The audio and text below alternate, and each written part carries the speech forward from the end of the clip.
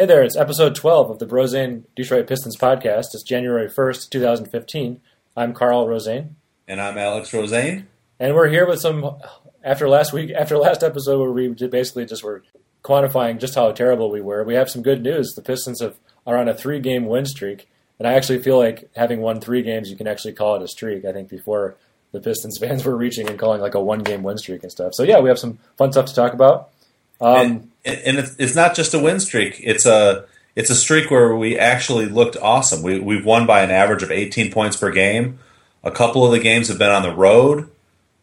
We beat the Cleveland Cavaliers in that streak. I mean, you know, we've looked awesome. It's like we typed in a cheat code or something. We're suddenly, there's some unsustainable hot shooting in there. I think we set a franchise record for 3-pointers made in one of those games, and then Jody Meeks came one short of Joe Dumars' single-game record for Pistons franchise record by hitting 9 threes in another game. So, and obviously, I'm alive. The sort of turning point before the 3-game win streak and all this great play is that we waived Josh Smith, and that's a really bold move by Stan Van Gundy and the ownership.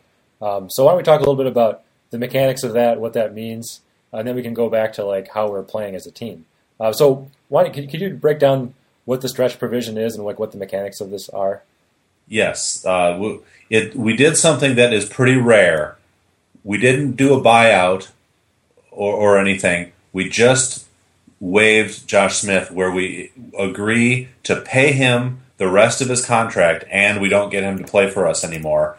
And we use something called the stretch provision, which allows you to take the remaining salary on a waived player's contract and stretch it over a period of double the number of years left on the contract plus 1. So Josh has 2 years left on his contract after this one, so we're going to spread that out over the next 5 years.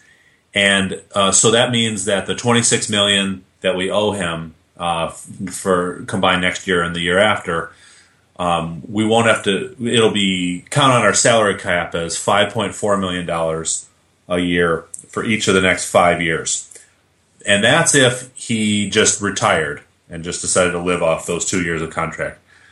We can have the amount that we have to pay reduced by a little bit, depending on what other teams pay him. The owner, Tom Gores, will still have to write those checks to Josh Smith, but the amount that it affects our salary cap goes down.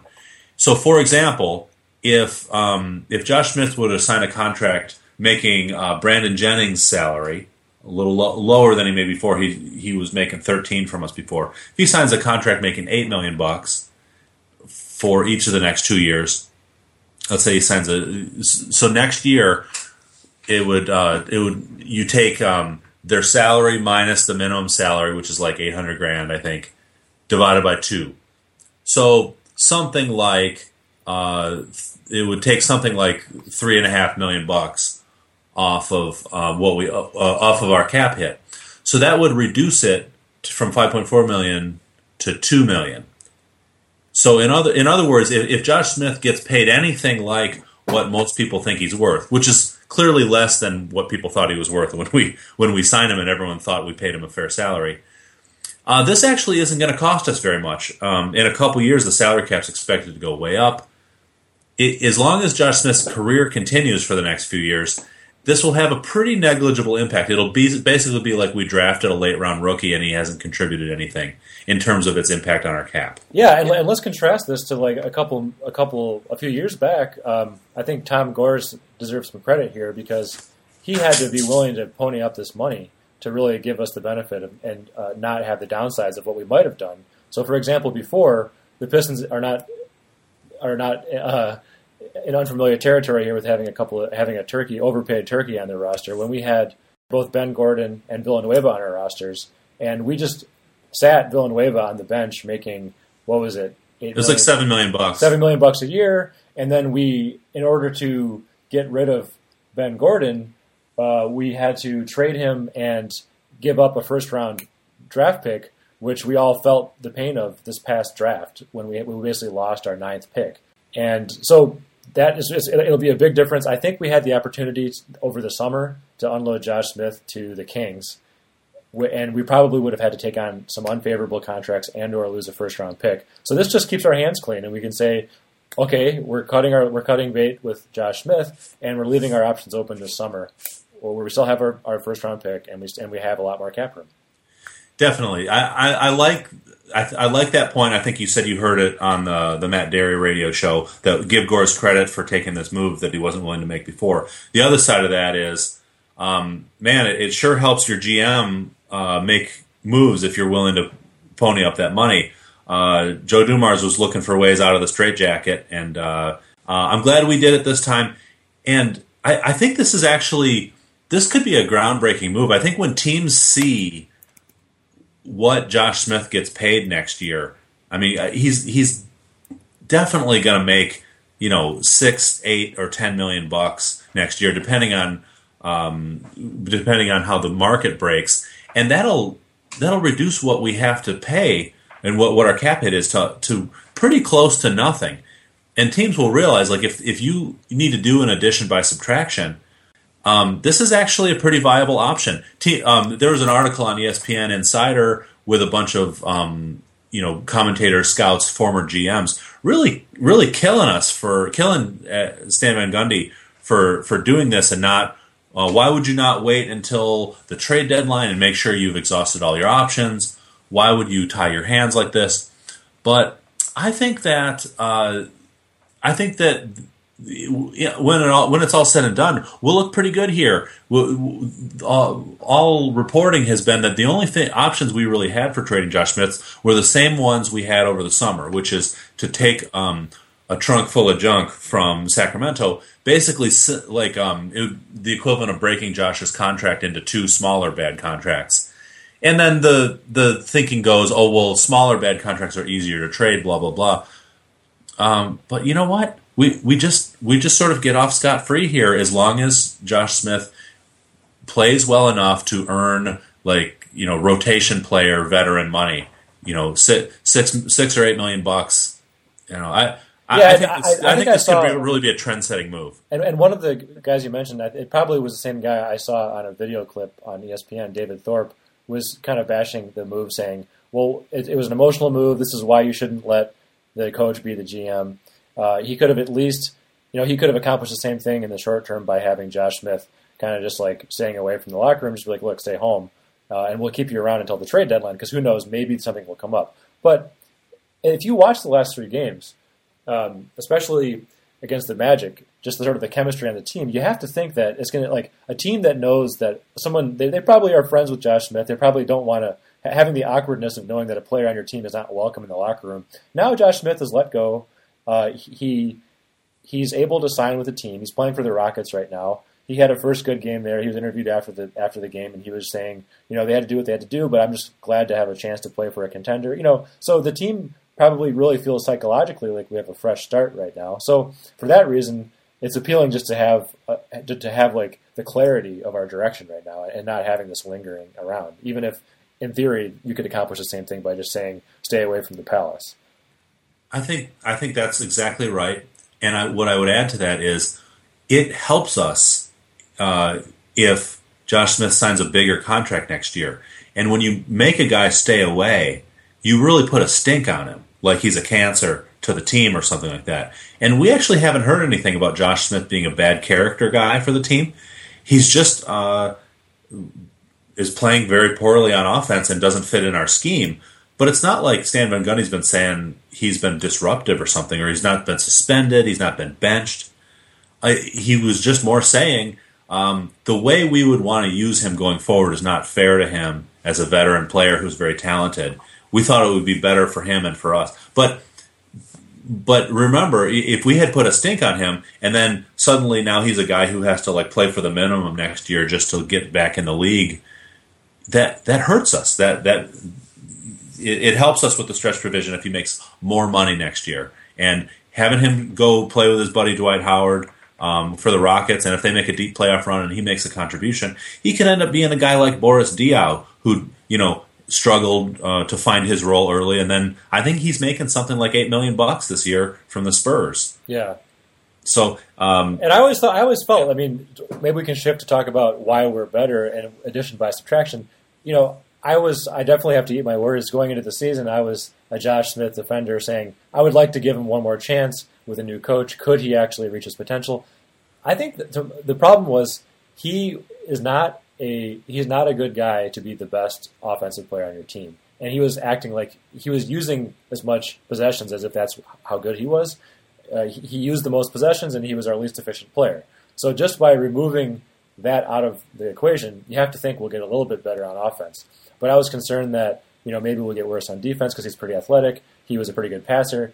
But actually, in the past couple of games, I mean, they talked about. I haven't really been able to look into the stats to back this up, but they were just talking about. I think in the Cavs game, or was it? No, I think it was the Pacers game. Just like there's more point guard usage. I think like the point guards combined for 17 assists and only 2 turnovers. Josh Smith would get some assists, but he actually would have a few turnovers. So maybe it's one more thing about like high usage and mediocrity. Kind of was always just enough to fool you into thinking that Josh Smith could be good when he really wasn't. And now we remove him, we have the clarity. We're starting to really hone in on the pick and rolls with Drummond. We're giving people a tough choice in either guarding him or guarding the guard. We're getting either easy layups, easy dunks. Jody Meeks Jody Meeks could have been playing well while Josh Smith was on the floor as well. But there's no longer someone on the floor who's going to take a bad outside shot because the other people are either pretty good to really good outside shooters. Yeah, as far as bad outside shots, we're basically down to once a game, Greg Monroe is going to get dared into taking a 16-footer, and he's bad at those. Once a game, he's going to take one of those. And then Brandon Jennings, once every other game, will dribble through the lane, turn around, and shoot a 15-foot fadeaway jumper. And we removed a lot of bad shots. Josh, as you said, Josh Smith was just flat out hurting us, being inefficient and using a lot of shots. We have this weird situation where our franchise cornerstone guy, Andre Drummond, is not an offensive creative force. We need somebody else to create some sort of disruption to leave him open for an alley-oop or charging to the basket on a pick and roll, or he creates for himself with offensive rebounds. So we didn't really have what is our goal here on offense? Who are we trying to get to make the shot? And I think as our highest paid player and as a veteran on our team, maybe Josh felt that pressure to be that guy, or he's always wanted to be that guy. And now, as you said, the roles are clear. We don't have a guy who's our main focal point. We sometimes throw to Monroe in the post. Sometimes we need to just try to move the ball around until we get a pick and roll going. From what I've seen, I haven't watched all of each of the last 3 games, but we've made great hay from like DJ Augustine getting a half step past his man, and then the defensive rotation start, and then he passes that out to Jody Meeks. I think like 6 of his 9 threes came off of that type of play where his man had rotated in to bump a big guy who was cutting through the lane and couldn't get out back onto him fast enough. I think again, we always get a bonus point when we can mention Zach Lowe. He's like talking about how the Pistons have looked good, Drummond looks good in the post, and we're creating a problem for other teams and causing them to decide between guarding the alley-oop or guarding the guard, and we might either get an easy layup or an easy alley-oop. And the cornerstone of a good offense is making the other team have tough choices. So we have now you have Jennings or DJ Augustine drive to the hoop. One tough choice is guard Drummond or guard, kind of protect the alley-oop or protect the layup. And then if you have someone else come in to help, then you have the other tough choice of swinging it around to Jody Meeks for an open 3, or if Singler or Jerebko is shooting well that game, or Butler, then one of them might be hot as well. So that's, we kind of have like a triple threat. And before, that was kind of muddled up by running the offense through Josh Smith. Yeah, so we have a scheme that kind of makes sense now. What we're missing is, frankly, enough talented players to really be a great team. I mean, I think what we're talking about here is improving from a horrendous offense, like we talked about in the last episode, to we could nudge toward league average with the talent we have now, where we have, Drummond and is an elite sort of cleanup guy, alley-oop target, but you need a creative force. Monroe is good at offensive rebounds and can create a few shots in the post. We're still not there yet. I think if we ever have a title contending window open, it'll be because we added one or two guys who can actually create a shot or put real pressure on the defense. But at least we aren't going to just look like a complete mess. Yeah, I think going back to our theme of underwhelming bumper sticker ideas for the Pistons, we could have Detroit Pistons league average offense would be that would be an exciting thing for us. And the one thing I also noticed is that if you look at the past 3 games, we've managed to have good point differentials and have an overall good offense, but we can afford to have one player not play super well. Like, for example, against Cleveland, Monroe really had an off game, but Jennings had a great game. And then against the Pacers, I think it was against the Pacers we actually all played really well, but then against Orlando, KCP really stunk up the joint, and Jennings also had another bad game. But because Drummond played really well, and Singler actually came through and played well, and Jody Meeks played well, we still were okay. And it's almost like by removing like a guaranteed stinker on offense, we can take the hit of having one of those guys not have a great night. And I think that's realistic. You can't expect everyone to be firing on all cylinders. So now, between Drummond just playing a beast on the offensive boards and being pretty consistent, you can between Monroe, KCP, Jennings, and Meeks, I feel like we actually can expect that someone's going to be playing pretty well on a given night. Yeah, I think those are that's a good point, and those are the ingredients of a potentially league average defense. Now, what we might be sacrificing here is our vaunted league average defense that we had been so proud of up until now, and it was actually slightly below league average. But we were so bad last year, we were excited to be the 17th best defense in the league or whatever. So Josh Smith is still widely thought of around the league to be a really plus defensive player, not some kind of single man wrecking crew like Dwight Howard or Serge Ibaka, but just really solid, really good, like like a Kenyon Martin late in his career or something like that. And that's probably why he'll get paid a decent amount going forward. Okay, well, we've removed that from the equation. Greg Monroe and Jonas Jerebko are going to be absorbing a lot more minutes there. They're not really thought of as good defenders. In fact, Greg Monroe is thought of as being almost playing out of position at power forward because he's so slow of foot. He has trouble keeping up with guys on pick and rolls and stuff. So, we've gotten away with it the last few games. We'll really see. There's been some talk about, maybe Drummond is starting to step up and be that rim protector we want him to be. I mean, that would be pretty miraculous if that switch suddenly flips on and now he's a good rim protector and our defense is good. I can't see how that really connects to Josh Smith leaving the team. So I mean, it might just be a coincidence, but against the Cavs, he had 5 blocks. I mean, he really was looking like an effective rim protector. I mean, there was this one, I think it was the block of the night on Yahoo Sports front page because on LeBron James, LeBron blew past his guy and got in there, and then he just came in and helped out and just blocked it under the stands. It was great, but it's too early to tell. I don't want to extrapolate too much from these 3 games. You're right. There's no reason to think. I mean, it's hard to correlate that with Josh Smith being gone. And it just, as a fan, it's just a lot harder to see what's going on defense. We just, coaches know a lot more about that, and we're just left with obvious stuff like we could tell Villanueva was a disgrace for the last few years of his tenure here. We could tell that last year Brandon Jennings was horrendous, and this year he's trying harder and is maybe just below average. Hey, we'll take it. So we'll see what the numbers show going forward because the eye test doesn't. It's just hard to say. But let's talk about kind of what's left for this season.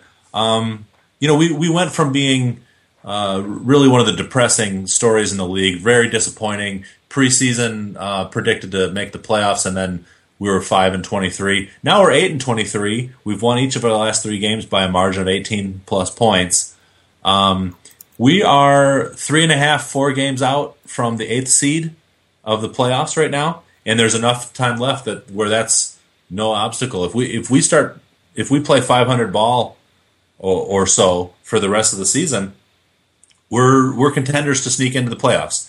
Now, a cynical fan might say, well, great, this was our chance to really be bad and get the top pick and build our foundation going forward. But, our organization has just never tolerated tanking for the top pick. So I think, we'll have a chance to kind of, let's not mortgage our future or make any dumb long-term trades, but we could really go for something here. We got a roster spot open. We made a trade where we traded a young guy, I forget the guy's name. He was a young power forward who basically never played. He was a second-round pick we took a chance on to Phoenix for Anthony Tolliver, who I looked up his numbers. He's basically like a 29-year-old kind of slightly undersized power forward who over half of his NBA field goal attempts have been threes. He's basically like a slightly taller Matt Bonner from the Spurs. You might remember the redheaded guy running around, and all he does is stand with his hands up. Yeah. I'm open for three, coach. I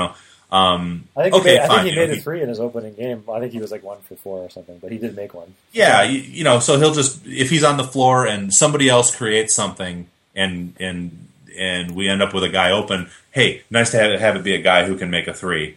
What do we do going forward? We have a roster spot open, so that makes it so we could make a 1 for 2 trade. There are some teams that are probably looking to make a move before the trade deadline in February. I wonder, I wonder what we're going to do for the rest of the season, and I wonder what losing Smith means for Greg Monroe. One of the speculations about why he might leave is that, it sucks to share minutes with Josh Smith. Does that come into play for our plans going forward? I don't know. Yeah, I would have to think that, given that he's an unrestricted free agent, had this happened before we made the decision, or before he made the decision to take our offer earlier, it might have played a factor there. But I have to think that the most likely outcome is we're going to lose him because he's been through 5 really bad seasons, and unless he just has an affinity for not having to pack up his stuff and move, if he gets competitive offers from a few teams, and one of them is, let's say he gets an offer from the Warriors or something, why would he not go there? Just like, yeah. But then again, maybe if Van Gundy really has everyone fired up and he really wants to stay, there's a chance. But we have no advantage in theory over any other team of getting him after this season. Yeah, and another thing, I think you're right. We'll probably lose him. Our hope of getting something back would be if a team doesn't have enough cap room to sign him outright, we could do a sign and trade where we sign him to a contract and trade him to the other team for some assets back. Yeah. That might make sense. In a Q&A session on the Pistons website, one of their writers noted that we're without Smith's contract, even if nobody pays him anything and we have to take that full $5 million hit, we're slated to have $30 million in cap space next year if we renounce Greg Monroe and lose him for nothing. $20 million even before we decide what we're going to do with him. So that's room for a max contract and another rotation player or 2 near max contracts. So I think we need to keep some cap room set aside to max out Drummond, but I'm not. Well, luckily Drummond's not a free agent this coming year. Yeah, but you still want to think ahead a little bit. Probably, I don't know. We would if we got like 2 max. Yeah, players. no, you're right. You can't have like 4 max guys on your roster, and you'll go into the luxury tax range, which probably the owner doesn't want to do. But I think we have room to just outright sign a guy, and you can see what we're doing here. I think in the medium term is we got our foundational piece in Drummond, and then we're just putting like role players around who can shoot, and those are just sort of the placeholder pieces where they're good guys to have around. We need to add 1 or 2 more real actual creative forces, a guy who can penetrate and cause the havoc that has Drummond open near the hoop. Because Drummond, for what he is, he's never going to be a guy who you run your offense through him and he has a super high usage rate. He just doesn't look like he's going to be that type of guy. Yeah, he's not Shaq, Yeah, I mean, I would think that he could move towards that a little bit. In the past few games, there actually have been some promising signs of. I feel like earlier in the season they were trying to give it to him in the post to kind of make a post move, and he just looked like he couldn't handle it. He would force it. He would have bad misses. But in the past couple of games, there's probably maybe been 2 or 3 possessions a game where he gets it, and either he's in a good position and makes a competent post move with confidence and makes it, or he's out of position and he just passes it. He doesn't try to force it. So I would like to think that he's not going to be only making his shots on offensive rebounds and easy dunks. But I agree that he's not going to be like a Hakeem Olajuwon or something like that. Yeah, he's so young that you're right. I'm probably getting ahead of myself and saying what he is or he's never going to be or whatever. Even Dwight Howard, who's not thought to be a real, highly developed offensive force, had a few years in Orlando where he had a usage rate above 25%. That's not Carmelo Anthony, Allen Iverson level, 30% of your team's possessions where you really know what your plan is. I remember in Orlando they really had to make sure they had the right pieces around him. They made a midseason trade for Hedo Turkoglu because he could actually run the pick and roll and initiate the offense. But there are some pieces that we need, and there are some intriguing free agents. We'll probably towards the end of the season. It's too early to. I'm in Pistons fan habit mode where usually by this point of the season it's everything's completely lost. So let's start talking about next season.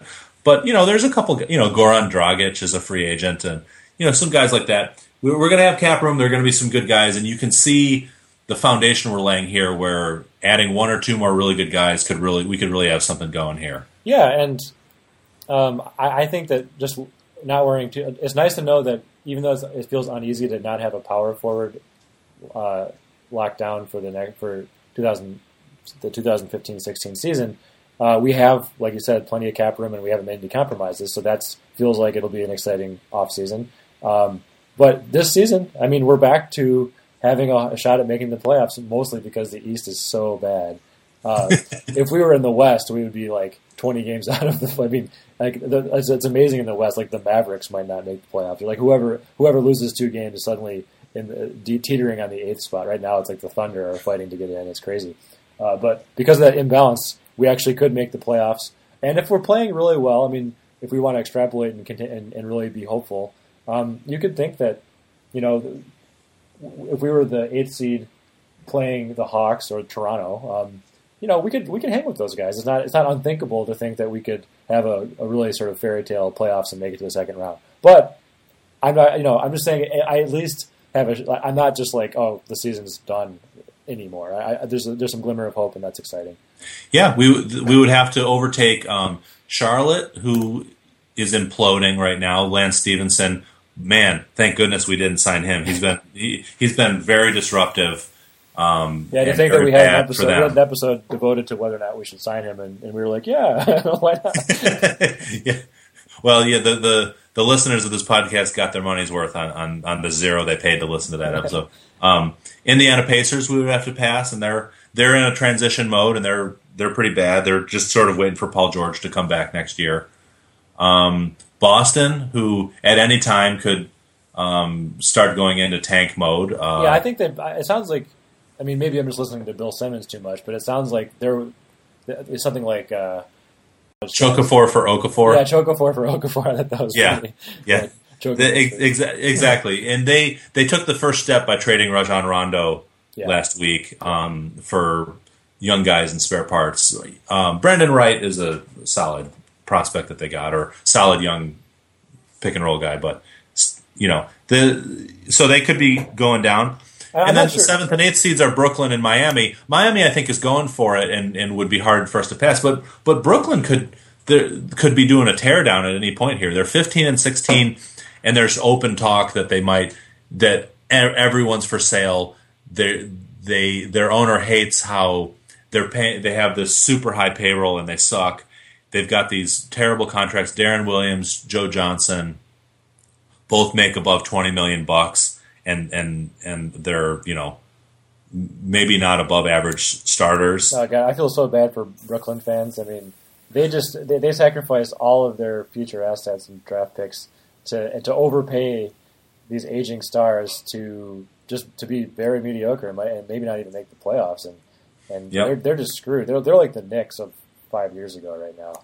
And they put a premium on starting their new arena with a competitive team so they could get a fan base. Yeah. And their owner came in and made a big splash when oil prices were high. Their Russian billionaire owner came in and blew money around. Word is people haven't seen too much of him lately, and now like Russia's economy is bad, and the ruble has dropped a ton and stuff. I think basically like he came in and spent a lot of money at the club, and now he like passed out and puked in the corner before the party was over. Yeah. Oh God. Yeah. Yeah. But so if other teams tank, the signs are that we're not going to tank. There's been a lot of talks about focusing on developing our young players, even as we remain competitive. And one sign of not just completely going in, like, let's develop our youngest players mode, is that we just sent Dinwiddie to the D-League, and he hasn't played in the past 3 games except for some junk time. By the way, it was amazing that we even had junk time against the Magic. That was like the first time I've seen it this season. Yeah. So, yeah, I mean, I've been a big Dinwiddie fan this year, but the fact that we just sent him to Grand Rapids is a sign that we're focusing on our 2 best point guards right now.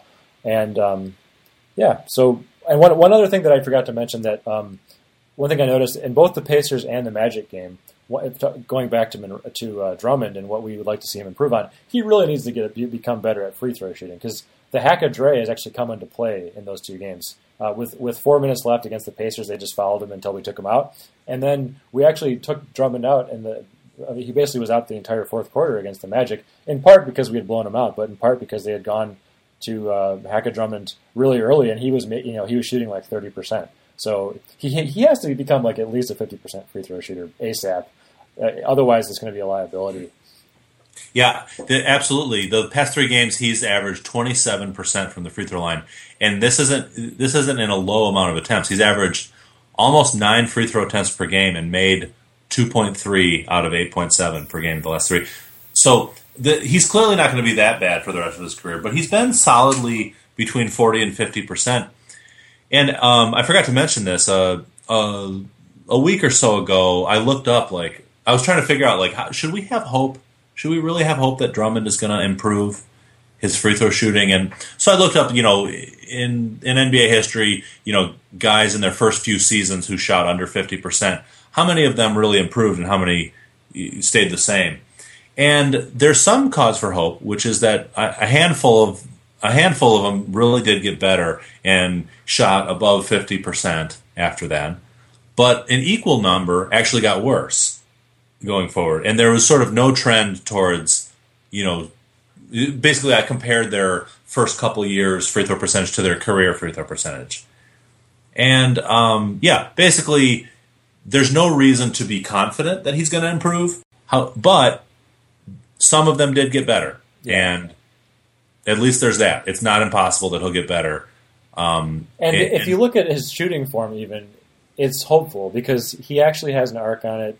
And it doesn't seem like Shaq where he's just sort of like a line drive and it just looks hopeless. I mean, there are.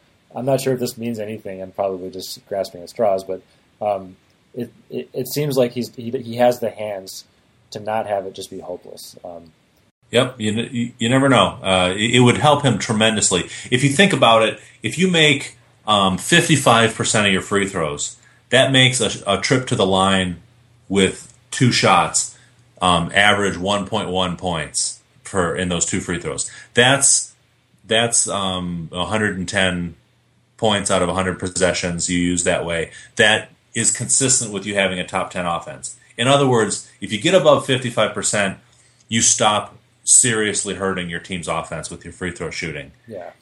So if you can get to 60 or 70%, that means the team actually will stop fouling you on purpose during the game, and they'll take So he just has to get up.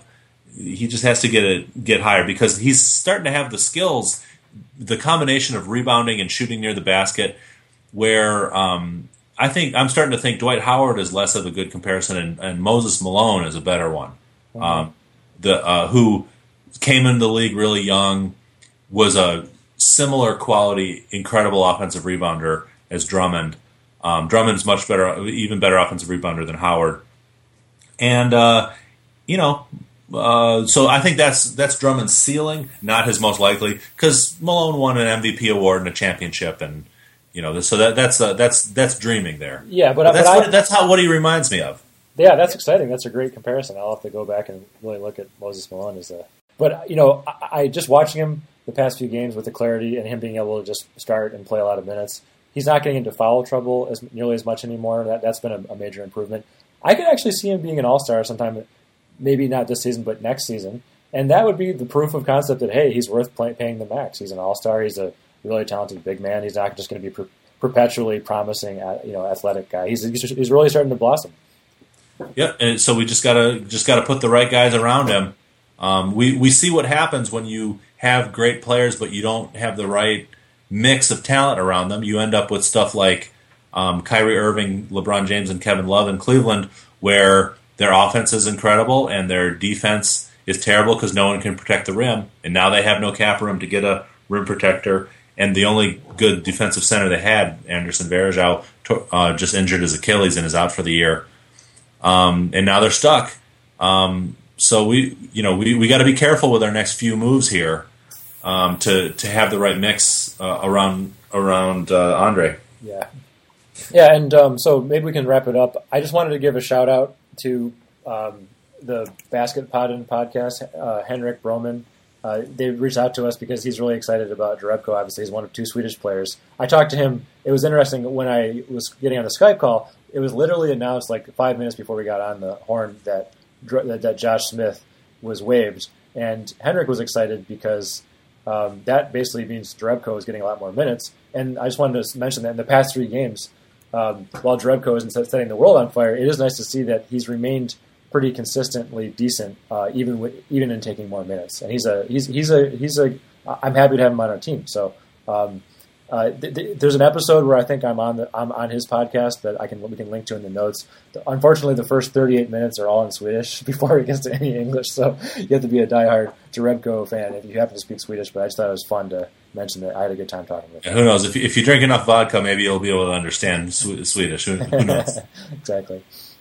So anyway, thanks for listening. I'm just for fun. You might not be able to hear this very well, but I was having such a good time watching the Orlando game that when we really kind of opened it wide up, Blaha and Special K were in their classic form, and I brought my computer up to the TV and recorded it, and you'll see the compromised quality, but this is sort of a fun way to wrap it up. You got Blaha talking about hitting the century mark, and Special K just saying, you know what, guys, this is winning basketball, and we should be excited. All right, play us out, George and Greg. It's a shot they want, off iron to Augustine. DJ Augustine, long gunning, got it. The Pistons hit the century mark in Orlando. Look at this team, and they go up by 25. Go ahead, Greg. Listen, the NBA season is a long season. You can't look at the Pistons' record overall. Teams like to break it down into segments. The Pistons are playing winning basketball right now. And if you're a Piston fan, you got to come out and see this.